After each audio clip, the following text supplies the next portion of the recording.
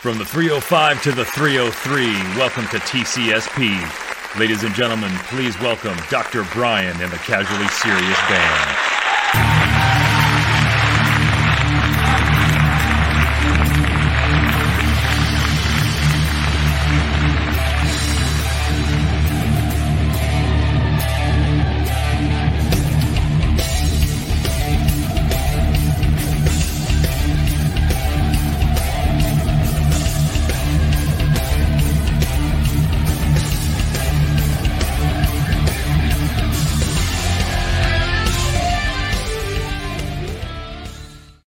So this naked blonde walks into this bar, right, carrying a poodle under one arm and a 6-foot salami under the other, man. The bartender says, I don't suppose you need a drink.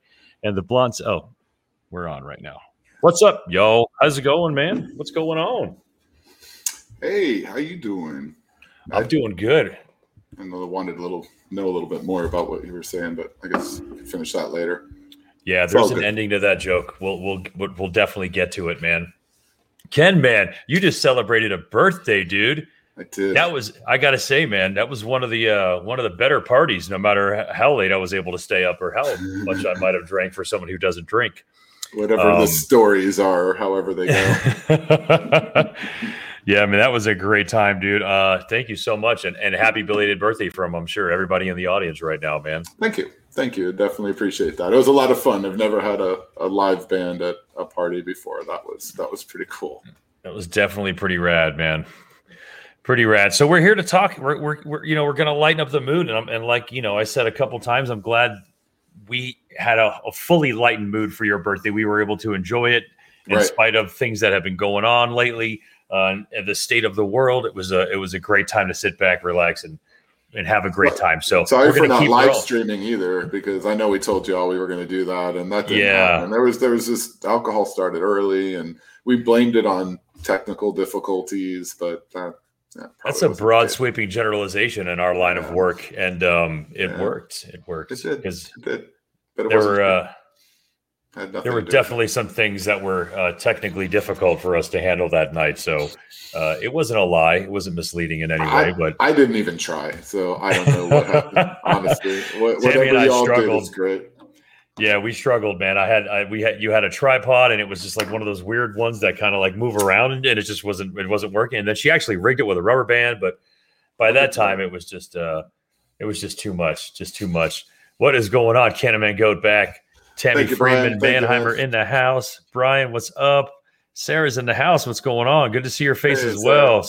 Sarah's always repping one of the Cowboys ladies. She's a badass, man. Thank you for always supporting from day one all the stuff I do, from Cannabis Cowboy all the way up to BDG and all that good stuff. But at any rate, we want to have some fun. We want to talk about some stuff that's going to make us laugh, or at least conjure up some awesome memories of laughing at one point. And today we're talking about stand-up comedy, man. Stand-up comedy for me is a huge portion of my life. It started off a long time ago. We both were just talking about, there's a couple records that you and I listened to, probably separately. Me and Dr. Brian and I listened to a couple of those same albums ad nauseum. We can recite them front to back just as you can. And it's just some of those memories. It's like the first time maybe you, for me, I'll go ahead and start off with mentioning Eddie Murphy. And we'll go back to the earlier guys first, but Eddie, that's that famous look for the topic that he can't really talk about right now. Back then, dropping the F-bomb, which really wasn't the F-U-C-K word. It was how he made fun of gay people at the time, which was a completely fine thing to say back then. It's very hard to go back to that comedy and listen to it and not go, oh shit, what'd you just say? But Delirious, Raw, those are some of the greatest comedy albums that I first picked up. And like I was saying, it was like sort of the first time I heard cursing, like outright, like instead of from my mom's voice, from my mom's mouth, or seeing it on TV. It was a comedian deliberately saying these words in order to conjure a feeling from you. And it worked. Eddie Murphy fucking had me. It was just his laugh, everything. It was like, I don't know, man. It's stuck with me forever up until this point. And, we can go back. I'll go back to Lenny Bruce. You have anything to say about Lenny? Well, I was actually going to make a comment about Eddie and you talking about certain things that shouldn't be said or could be said. I mean, George Carlin said that he thinks it's the duty of the comedian to find out where the line is drawn and then cross it deliberately. So that's from Carlin, the master. And that's why I feel like Eddie did that. He did cross the line. And certainly that line is different today than it was then. So he was able to still push it to that. I'm not saying that it's different for what the meanings are. I'm just saying it's different for, I guess, how you're going to get, I don't know, I guess run through the ringer, I guess we can call it in today's world, because back then that really wasn't the case, or the movements weren't big enough to create those kind of issues. But I still feel like that's what he did. He went to that line, he crossed that line deliberately, and the comedian should be able to do that. Carlin. That's the job. That's the job of the comedian. By any means necessary, get you to laugh, get you to get a reaction out of you that, it wasn't always, I'm sure there's political comedians, maybe like, hey, buddy, what's that guy? Dennis Miller. Like, there's some people that are just so far, like Al Franken. I don't listen to that stuff because I don't get too deep in it. But, there's some people who really have a lot of deep politics in there. But being offensive is what a fucking comedian is supposed to do, for God's sake. I don't honestly, man. And I mean, unless they're like glorifying raping someone or like talking about the torture of children, which no one really does other than maybe one comedian that I will name later. But it's never done like in a malicious way, maybe to get a point across in some way. But I think it's their job, man. I want my comedians to say shit that I can't say, but I always think. You know what I mean? And find a crafty way to do that. Right. And in a way, because it's an art in of itself, as is music, there's plenty of music that has lyrics about torturing children and doing all types of crazy stuff. And it's not that those musicians are going to go out and do any of those things. And those words often get condemned by people at different levels. But, musicians do that as well within lyrics. And maybe it's easier to hide that than it is when it's just you standing on a stage with a microphone and making comments about somebody. So you're being judged for the kind of person that you are right off the bat. And comics are. Because you're selling yourself right away when you come out on stage more than anything else. Yeah. As soon as you walk out there, everything about what you're doing, you're being scrutinized. And people are trying to see if they're going to actually buy you and what you're saying. And am I going to listen to this person? And are they even funny with what they're saying? And how quickly are they going to be able to make me laugh? So, when you're a comedian, that's all it is. It's, hey, make me laugh. That is your job. And to come into a large crowd of people and try to make everybody laugh is a very difficult thing to do. And I feel like being able to push the envelope works in a lot of cases, but it's not for everybody. And that's why these guys, a lot of these comedians today especially, have followings of people, but they're not hitting the masses like some of the old school guys did.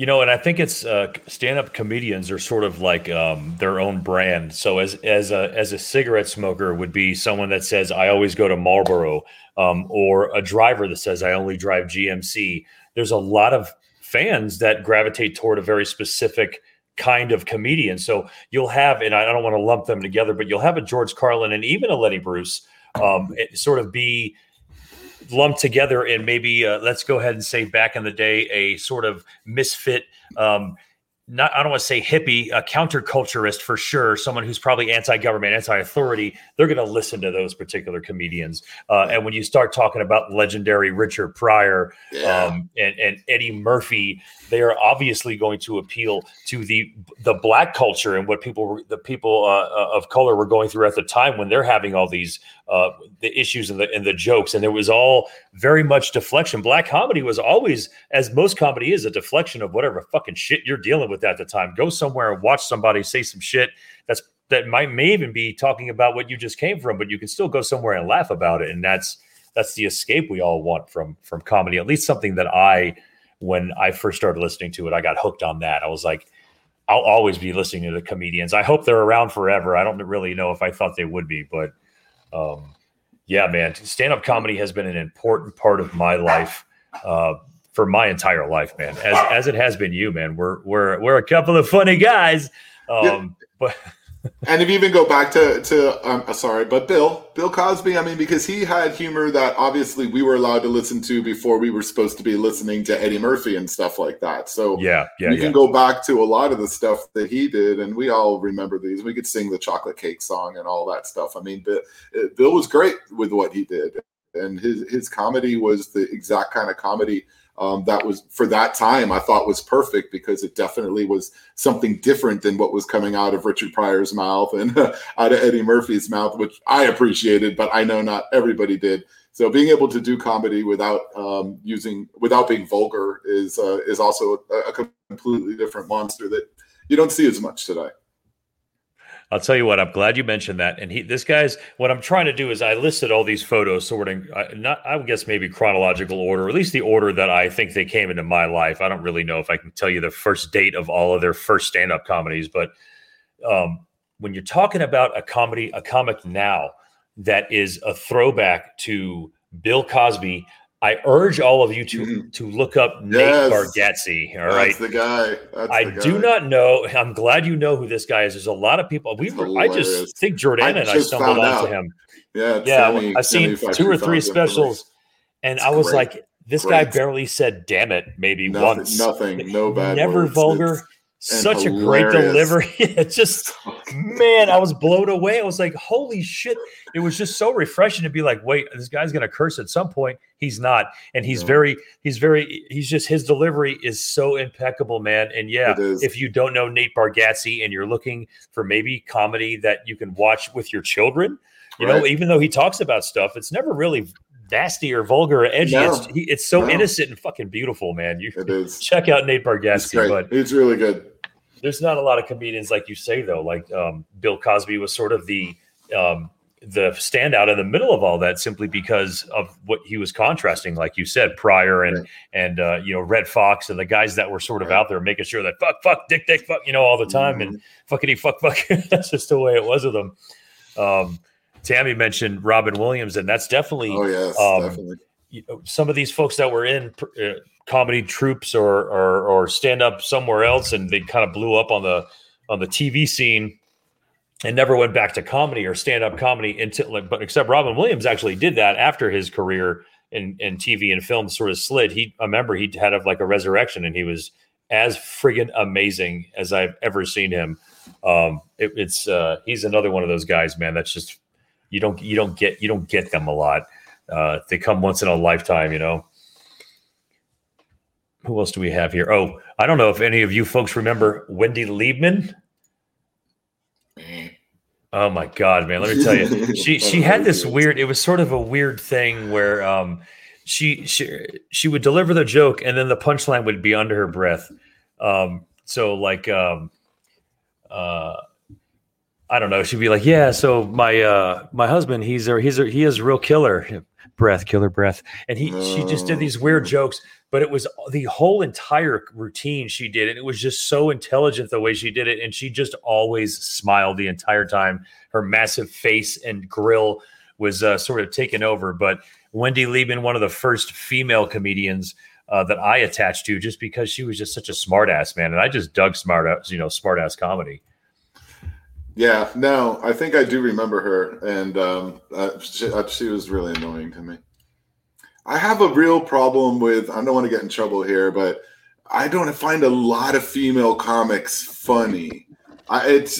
Sorry, but I don't. I'm not a fan of Sarah Silverman. I'm not a fan of Amy Schumer. I'm not a fan of, there's very few. There are some, but there's very few. I don't know. Don't yell at me. Well, again, we will probably, there's probably reason for that too. Like if you historically go back sexist, to that's what it is. No, well, if you go back to the Paula Poundstones, the Brett Butlers, the Ellen DeGeneres, it was all very specific comedy. They weren't able to get out of this box as female comedians. And as we know, Ellen did most of her stand-up as not homosexual. I'm not going to say she did it as heterosexual, but she never spoke about being gay, acting gay, knowing gay people. It was and that's how you kind of know the pressure for female comedians back then was real. It was real weird.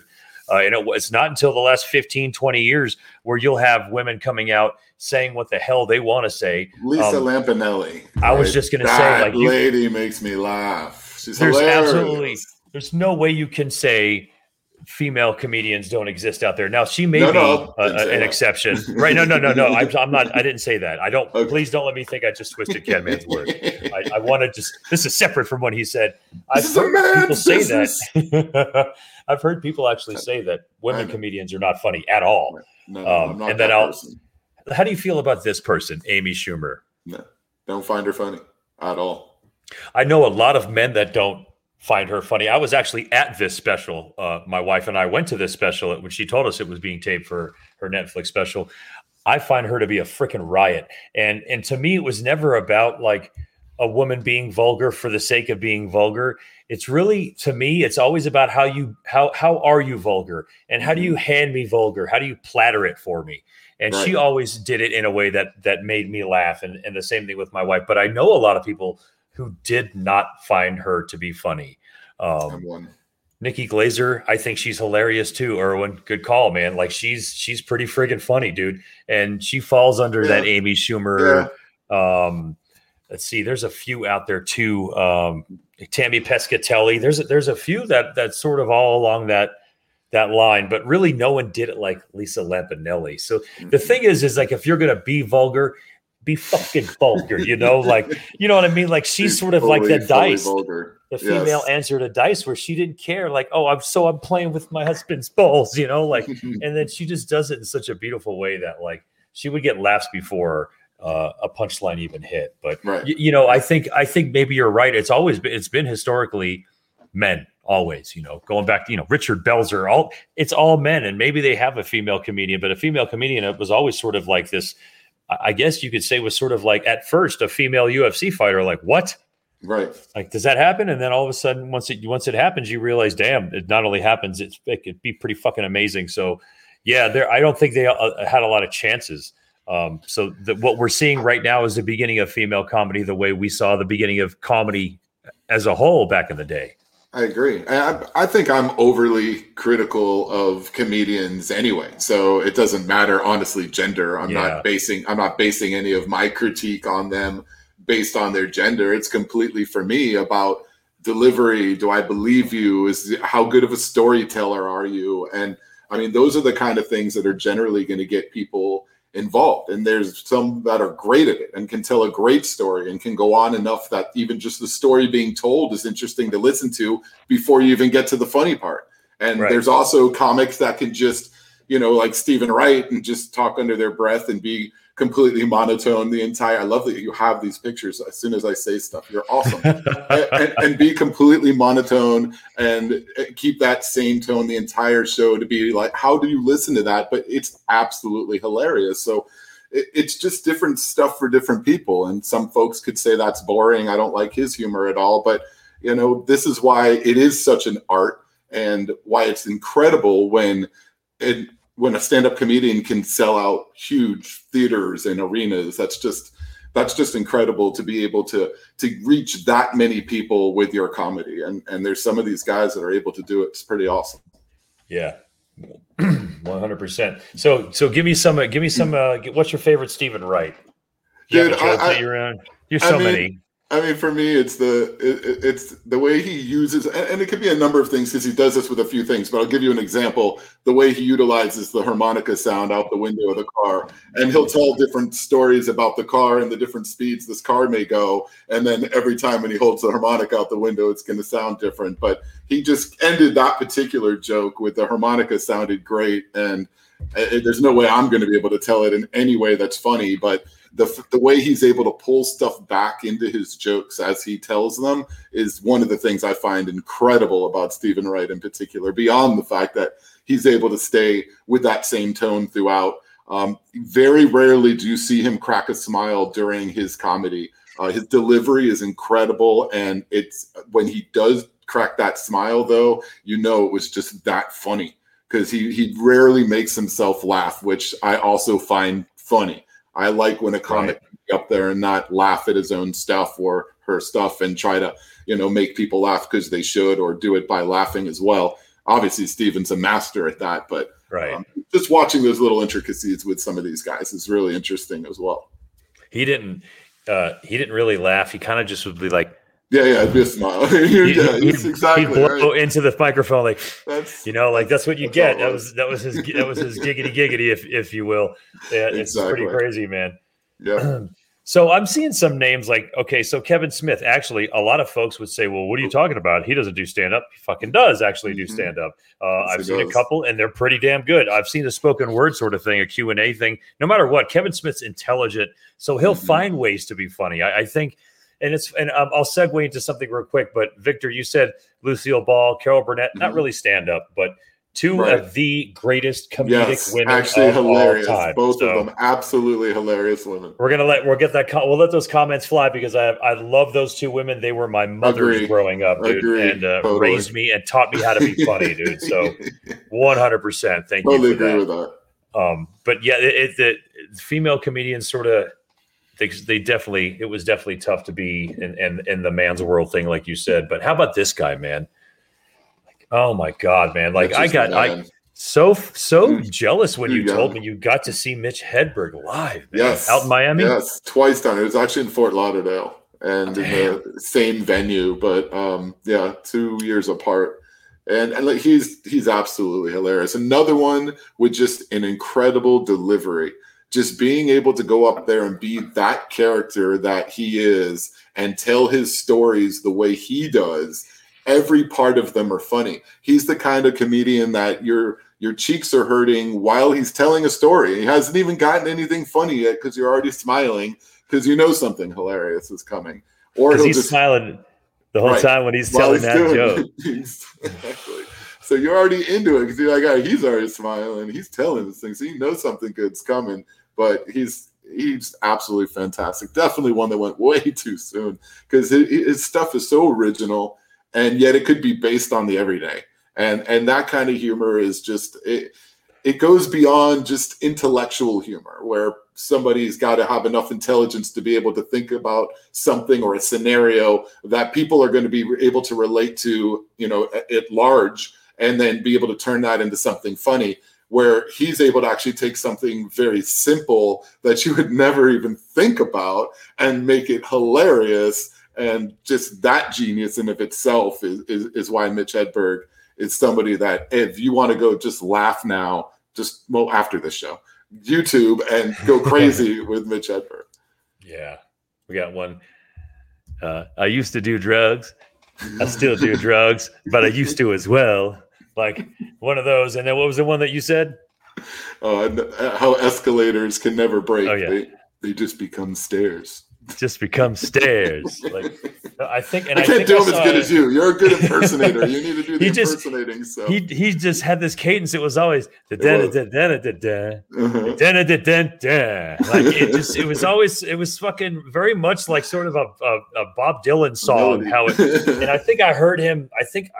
I'm for some reason I'm thinking I saw him in front of the Apollo crowd once. And they fucking loved him, dude. Like he just sort of didn't play. He wasn't like a race comedian. He didn't play, and he really wasn't. He was just sort of like this, and everyone was cool with potheads at the time, and he was the consummate pothead. So it's black, white, Hispanic, whatever. You're smoking cannabis, chances are. So he was able to relate to all these different groups of people, man. And obviously, gone too soon. Drugs are normally a part of comedians' lives. I mean. Wink, wink. I mean, and I'm not to say that I'm a comedian. That's something I wanted to bring up too. I wasn't able to say earlier. I know someone has probably said this to you in your life because you're fucking funny too. And it takes intelligence to be funny sometimes. Most of the time, dumb comedy is still pretty funny. But a lot of people have told me, Bob, you got to go into stand-up, dude. You got to be going to stand-up. And I would always say to them, that's fucking flattering. I go, but I'm not to say that I couldn't do it, but it's a different animal from what you're saying right now. Being able to play off someone who's talking to you in a conversation setting with multiple people around, that's a different thing as being a stand-up comedian. I probably do very well at improv more than stand-up comedy. But, when people say those kinds of things, I think they're just like trying to say you're funny, which is always great to hear. But stand-up comedy, man, I've never been able to do it. I have never had the balls to stand up in front of a stage. with a microphone and just start telling jokes. I don't know. I really would love to do it if I'm being honest, but it's terrifying to think of.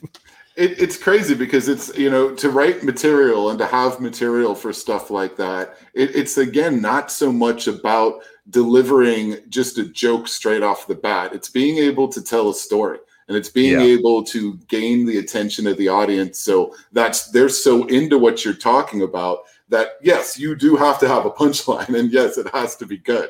But getting to that point and telling that story is a big part of that. And there's some comedians that'll just start just throwing out punchlines. I mean, like crazy. You'll just be getting them left and right. And there's others that'll take their time.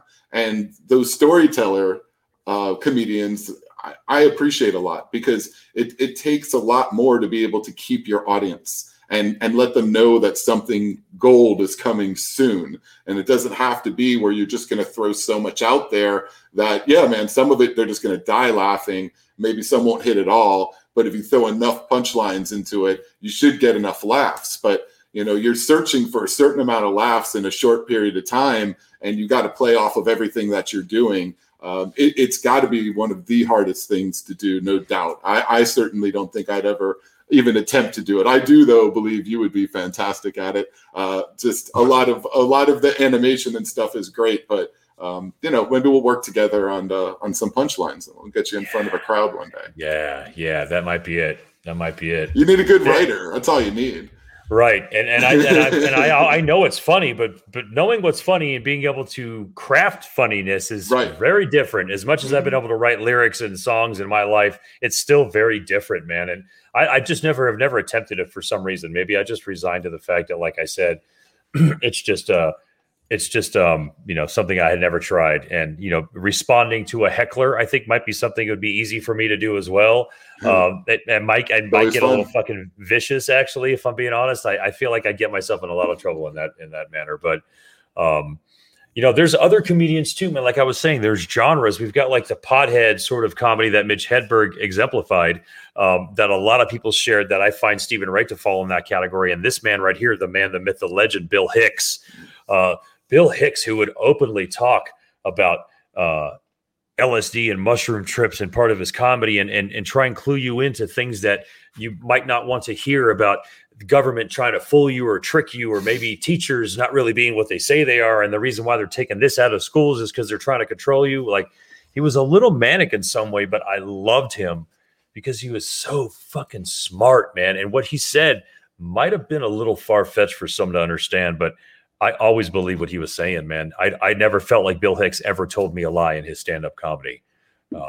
He was an absolute legend. Another one gone just really, really early. And I don't know, man. Comedians, like I said, they sort of have, all comedic people have a way of turning to substances in some way, simply because, they're looking for the escape. And maybe sometimes the stage doesn't always give that to them. Or even if it does, you're not on stage 24 hours a day. You're maybe an hour a day. And then, so how do you fill that sort of rush of feelings that you get on stage when you're not there? It's usually filled with alcohol and drugs, or also depends on where, a lot of times, where you're getting your courage from to be there, and maybe also where you're coming up with a lot of your stuff. And if you find that happens when you're in a certain state, then maybe that's why you're doing it. And you feel like you get your material better this way. You feel more comfortable. You're ready to get in front of people. It takes the edge off, whatever it may be. I mean, I get nervous before I come onto this podcast, and I'm sitting at my desk that I sit at every single day. But,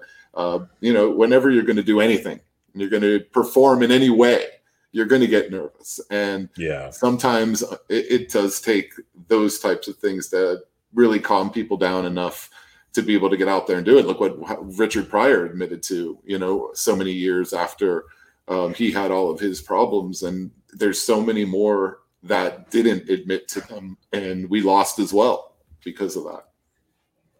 Well, what is this? There's like a whole book on the bottom of our screen. On this Can't imagine go. He's been going off on something. I don't know. I was trying to read it, but damn, I got a show to do. I don't know what to tell you, my friend. There's like a book there. I did see something about Carrot Top and Gallagher, which, I mean, I honestly, Carrot Top, And Gallagher, though, for some reason I liked. I don't know. I lived in Tampa. Was he from Tampa? I don't know, because it was like I feel like he was always playing in Tampa. So I when I feel like was he there, was a North Florida guy. I think he might have been. Yeah. I saw so many watermelon smashing things. I mean, it was funny. It was all right. It was different. It's a different kind of comedy. My stepfather, Tom, was the one that sort of got me into comedy. He actually sat me down and listened. I listened to Carlin, and Red Fox and a lot of other comedians at the time.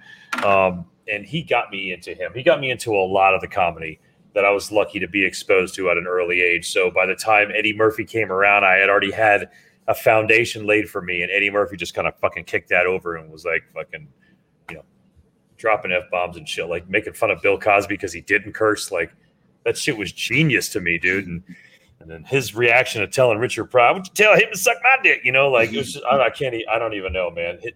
One thing I do like with comedians is callbacks and being able for them to reference a joke they said earlier, not always at the end. I find that a little cheesy when a callback happens as like the last joke of the night. And I'm like, oh, great. And then they leave. Like, that's my time tonight, guys. I fucked you there. I like callbacks, though. I like their act honed hard enough and smooth and strong enough to that they have the ability to do like multiple callbacks in a stand-up session, which is pretty freaking hard to do for most comedians. But as long as they're doing it in a manner where they're at least changing what the ultimate punchline is. If you're just kind of bringing back the same stuff because it's getting laughs, then that's really just kind of like stretching more than anything else. And the good ones are the ones that are unexpected. Like, I didn't expect that to happen. Like the good callbacks are the ones that don't fit in a joke that you didn't expect it to fit in. And there you go. And again, that's crafting, man. To me, that just shows me you are not just a guy who did a bump of coke in the bathroom to get some courage to go on stage, and you're saying funny shit in between your fucking paranoid jitters. Like, it shows me you actually honed all this, and that's what I want to see. I think the best thing a stand-up comedian can do when they come out on stage is hit on that very first punch. That first punchline's got to hit hard. That joke's got to hit. You got to set everybody up to be ready to listen to the rest of what you got to say, and then the next important one is going to be the very last joke. Because they're going to remember the last joke more than anything else. That's the one they're going to tell everybody, obviously. When they say, "Hey, I saw this comedian, it was really good," they're going to tell you the last joke they heard because that's generally the one you're going to remember. So don't screw up in the middle. Hit on the first joke. Make that last one great. And you got a perfect show. That's all you got to do. Be a great comedian. It's super easy. I got to tell you this. When it comes to the craft of crafting, the craft of laughter. There's one comedian that I have, and I'm going to say this right now. Listen, I love Eddie Murphy. I'll have the carafe of laughter. I love Eddie Murphy. I always will. Richard Pryor. I will always give those guys respect. The thing is comedy evolves just like music evolves. So while I tell you right now I'm a massive Slipknot fan, it does not mean that I'm still not a Led Zeppelin fan who's got me into rock and Kiss. I'm still a fan. So having said all that, so far at this point in my life, I think my all-time favorite comedian is this guy right here. Oh, wow. I mean, so here's the deal. What Anthony Jeselnik does for me is he's able to mix intelligent crafted jokes to where you do not know what he's about to say as the punchline. It just doesn't work that way. He is so much smarter than his audience is. And for me to say that is insane because I normally can sort of follow where a guy's going with his comedy. This guy finds a way to tell you in 5 different ways that he loves dropping babies that are handed to him. He has dark shit, but he just packages it in this very comedic thing. And to paraphrase one of his jokes, and he's like, I wonder if I ever have it in me to kill someone, to take somebody's life. And then I remember, oh yeah, Cindy.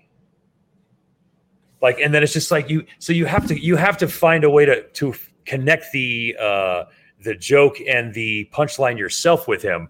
And a lot of his jokes fly over people's heads, but the times that we've seen him, which has been well, I think we only got to see him live, but I've seen all of his specials. He is by far one of the best joke writers in the entire existence of comedy. The way that he writes jokes in my eyes, and him and this man, Bill Burr, to me, are the two top comedians of our time right now.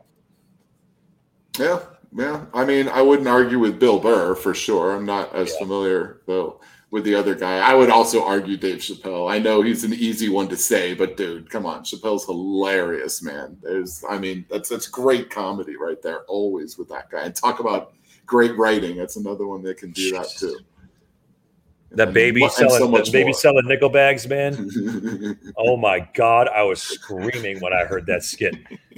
Baby, what are you doing on the street? Can I sell some weed? Like, oh my God, dude. Like, I remember, oh my God. Every one of his specials has been fucking gold, man. Every single one. You know, you can see his evolution of stand-up after, you know, like there's skinny Dave Chappelle, and then there's now Dave Chappelle, because he's definitely not a skinny motherfucker anymore. Stocky. But he still has that. It's still Dave, man. And but the thing about Dave is he's so fucking smart, man. So he appeals to people in a lot of different ways. He appeals to people who just want to hear that flashbang quick humor and his watching his reactions and his animations. And then there's people who understand that there's a lot of intelligence behind what he's trying to say, and there's often layered stuff coming out of that man's mouth. Right. No, he's a beast. His humor is great. What's on top of that, though, it's not just the way he delivers his humor. His facial expressions are priceless, and there's only certain people can do this. I feel like it's kind of a born with it type of thing. But his facial expressions, he doesn't have to say words sometimes. He just makes an expression, and you're dying, you're laughing. That alone just tells you how much a comic sells himself as being a comedian. I mean, Dave Chappelle could never do any type of serious role. I mean, you have been typed, you are a absolute comedian in everything you do. So even in some of the skits he puts together where he tries to be serious, it's just that much more fun. Yeah, he was in Blue Streak, right? Like, he was at the very beginning of Blue Streak with Martin Lawrence being part of that, and that was sort of a serious role. But he was like a crackhead or a crackhead thief or something at the time, and it was sort of serious. But he was saying funny shit. So he didn't. I don't think he ever did anything serious. Why would he? It's not his fucking wheelhouse. Yeah, you just don't do that kind of stuff. It's not going to work. You know, everybody's got their thing. There's your boy. Yeah, how do you feel about George Lopez? Let me tell you, man. When I was living in Texas, I feel like that's sort of when I was more exposed to him, and it might have been because of the major Mexican population out there that I had a lot of friends that turned me on and said, "You got to listen to this guy." And obviously, he was huge, but I'm a big fan of that Mexican culture comedy for some reason, man. I don't know what to say, man. It's fun. Besides the fact that it's funny as shit, it's just that. And I also got to say. And historically, ethnic comedians, people of color, have done a great job making fun of the average Caucasian. There's really nobody who fucking does it better than George Lopez, especially when he starts like, "Oh my God, my daughter Dakota," and just the way he does it, like, "Oh my God," like it's just he does fucking white people so well, dude, and it's such a caricature of like the average like Becca and Chad, you know what I mean? Like, but he just does it so fucking good. And obviously, there's a lot of pride and Mexican pride in his comedy, but that's a beautiful fucking thing too.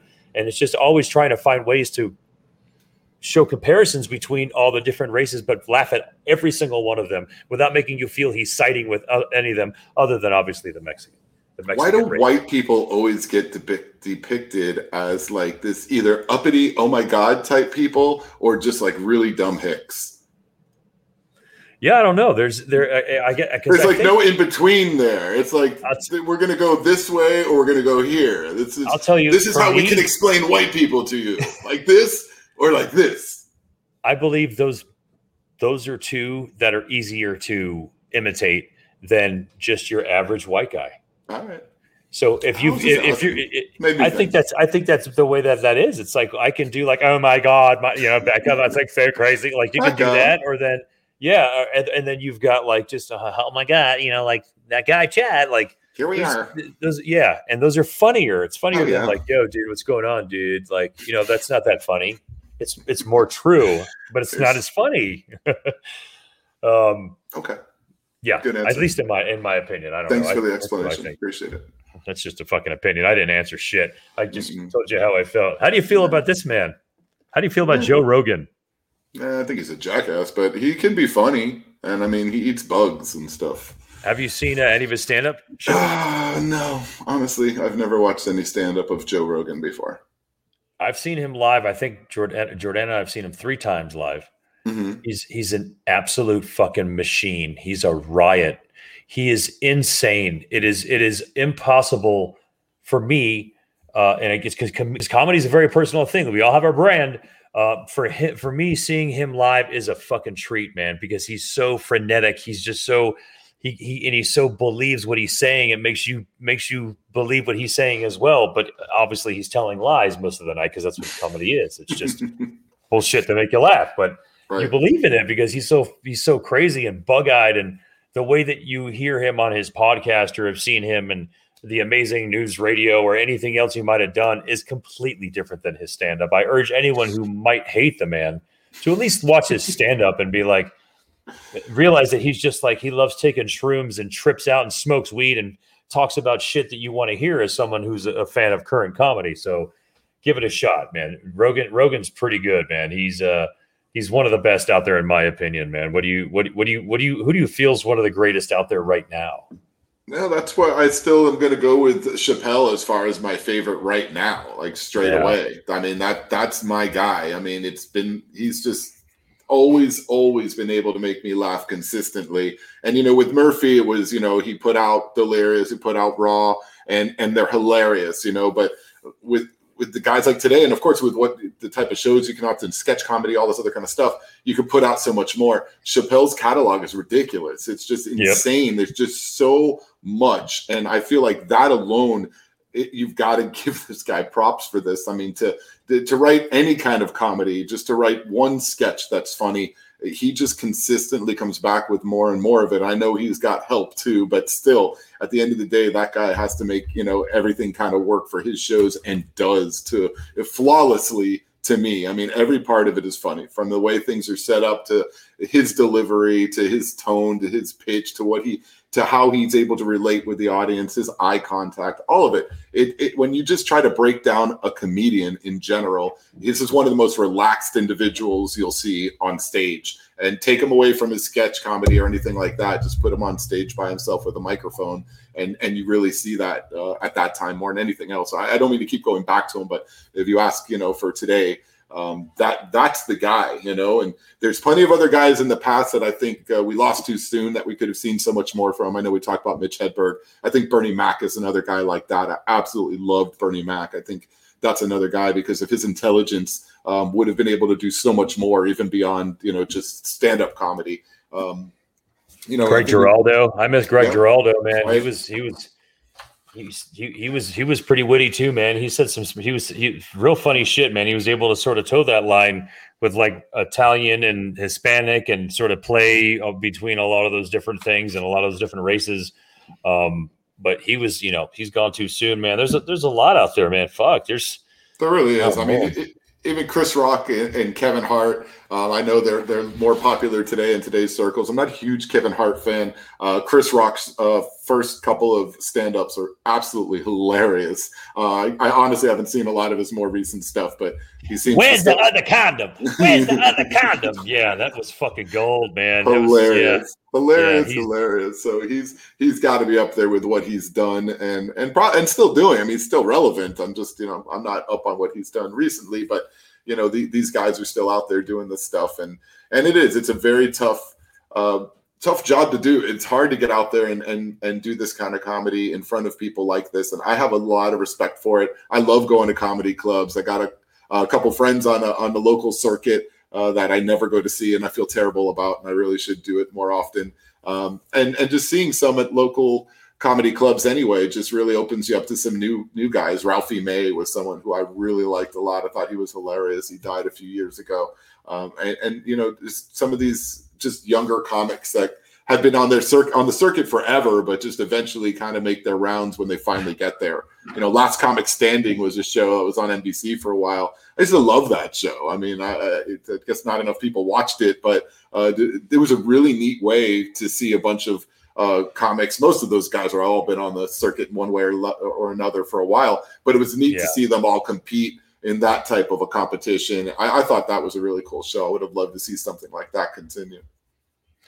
It went to another channel and sort of died off. They had many seasons of it, but it was out of the public view because it was at different places. We hunted it out for a couple of years. Pepitone was on there. Pescatelli was there. There was a few, Josh Blue, that I think sort of came out and blew up out of that. Yes, he did.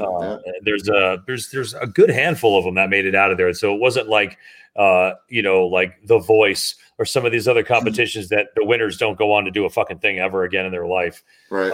And I'm glad that you mentioned that because there's someone I have to mention in terms of a stand-up comedian who was actually introduced to us in a different way. This guy single-handedly did so much to expose new stand-up comedians to me, as well as other stand-up comedians that might have been around for a while that we haven't heard of, and threw them on a game show and made them compete against each other for points that never meant a fucking thing. And that is one of my favorite comedians, Chris Hardwick. This TV show at midnight, which when it stopped, broke me and my wife's heart. This show was where you could go on and see Ron Funches go up against Doug Benson in a fucking stoner trivia contest. The show was actually funded by Thomas Lennon, who was from the state, which branched out to Reno 911 and all the amazing movies that we know from that camp. But Chris Hardwick brought a lot of current comedians to expose to me that I might not have ever known about. And he sort of the show just got canceled. I really don't know why. And I know people were fighting to get it back, but there was just something about that. And I urge people to look some of those episodes up.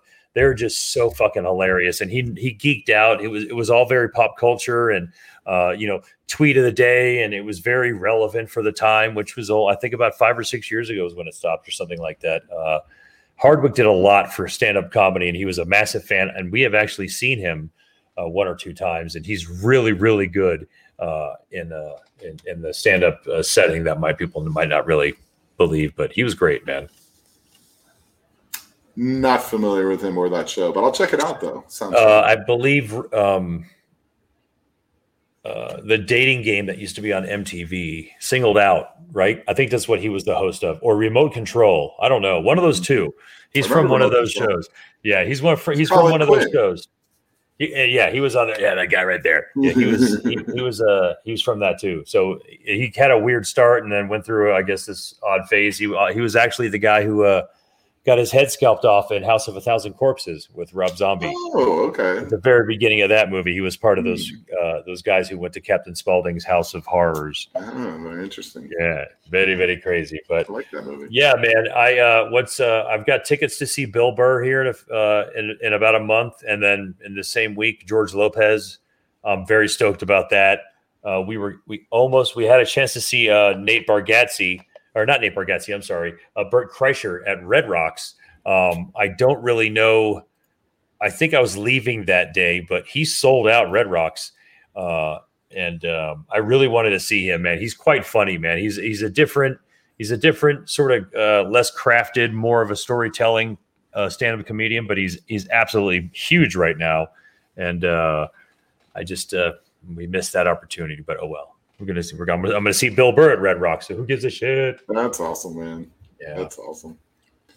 Good stuff. Steve Harvey, Michael Frey says, yes, sir. Steve Harvey is another one that's just an intellectual that's able to turn a lot of just everyday stuff around too, and he does that with a lot of family stuff, which is interesting for people who have families. Is there a stand-up comedian that gets on your nerves that you can't stand? Yeah, there is. Gilbert Godfrey. Ow. Yeah. I put one thing in one hand. Yeah. I think that was on purpose. If you hear him talk without doing that shtick, it's quite amazing to hear him use his regular voice. I know. I don't really mean that. He's actually not. The voice, though, did annoy the hell out of me, to be honest. But he was a genius, though, in what he did. So I don't know. I don't know if I could say just one that comes offhand right now that I just absolutely despised. I give them all a lot of respect for getting out there and trying this stuff, and anyone that could stick around this industry for a little while and just even have somewhat of a name for yourself, that you're doing an incredible job. So yeah, I can't really look at any that I'd say. There might be stuff that's just not my kind of humor and stuff like that, but there's I'm good with all of it. The wittier the better. That dry wit is something that I've always appreciated because I've been brought up with my father, who was like that, and I always felt like he could do great deadpan comedy. He would be fantastic like that. Another one who did good deadpan comedy, who died today, Norm Macdonald. We got to mention as well, since he did die today, and he did get it. His roots are in stand up, so this is another great Canadian actor, and I think some of his most popular work for a lot of us is those SNL Weekend Reports that I think he just brought a different look to, coming out of the Chevy Chase era and stuff.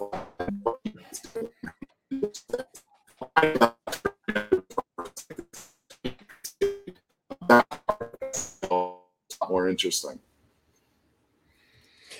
I've seen Kevin Nealon was kind of like that. I've seen him once.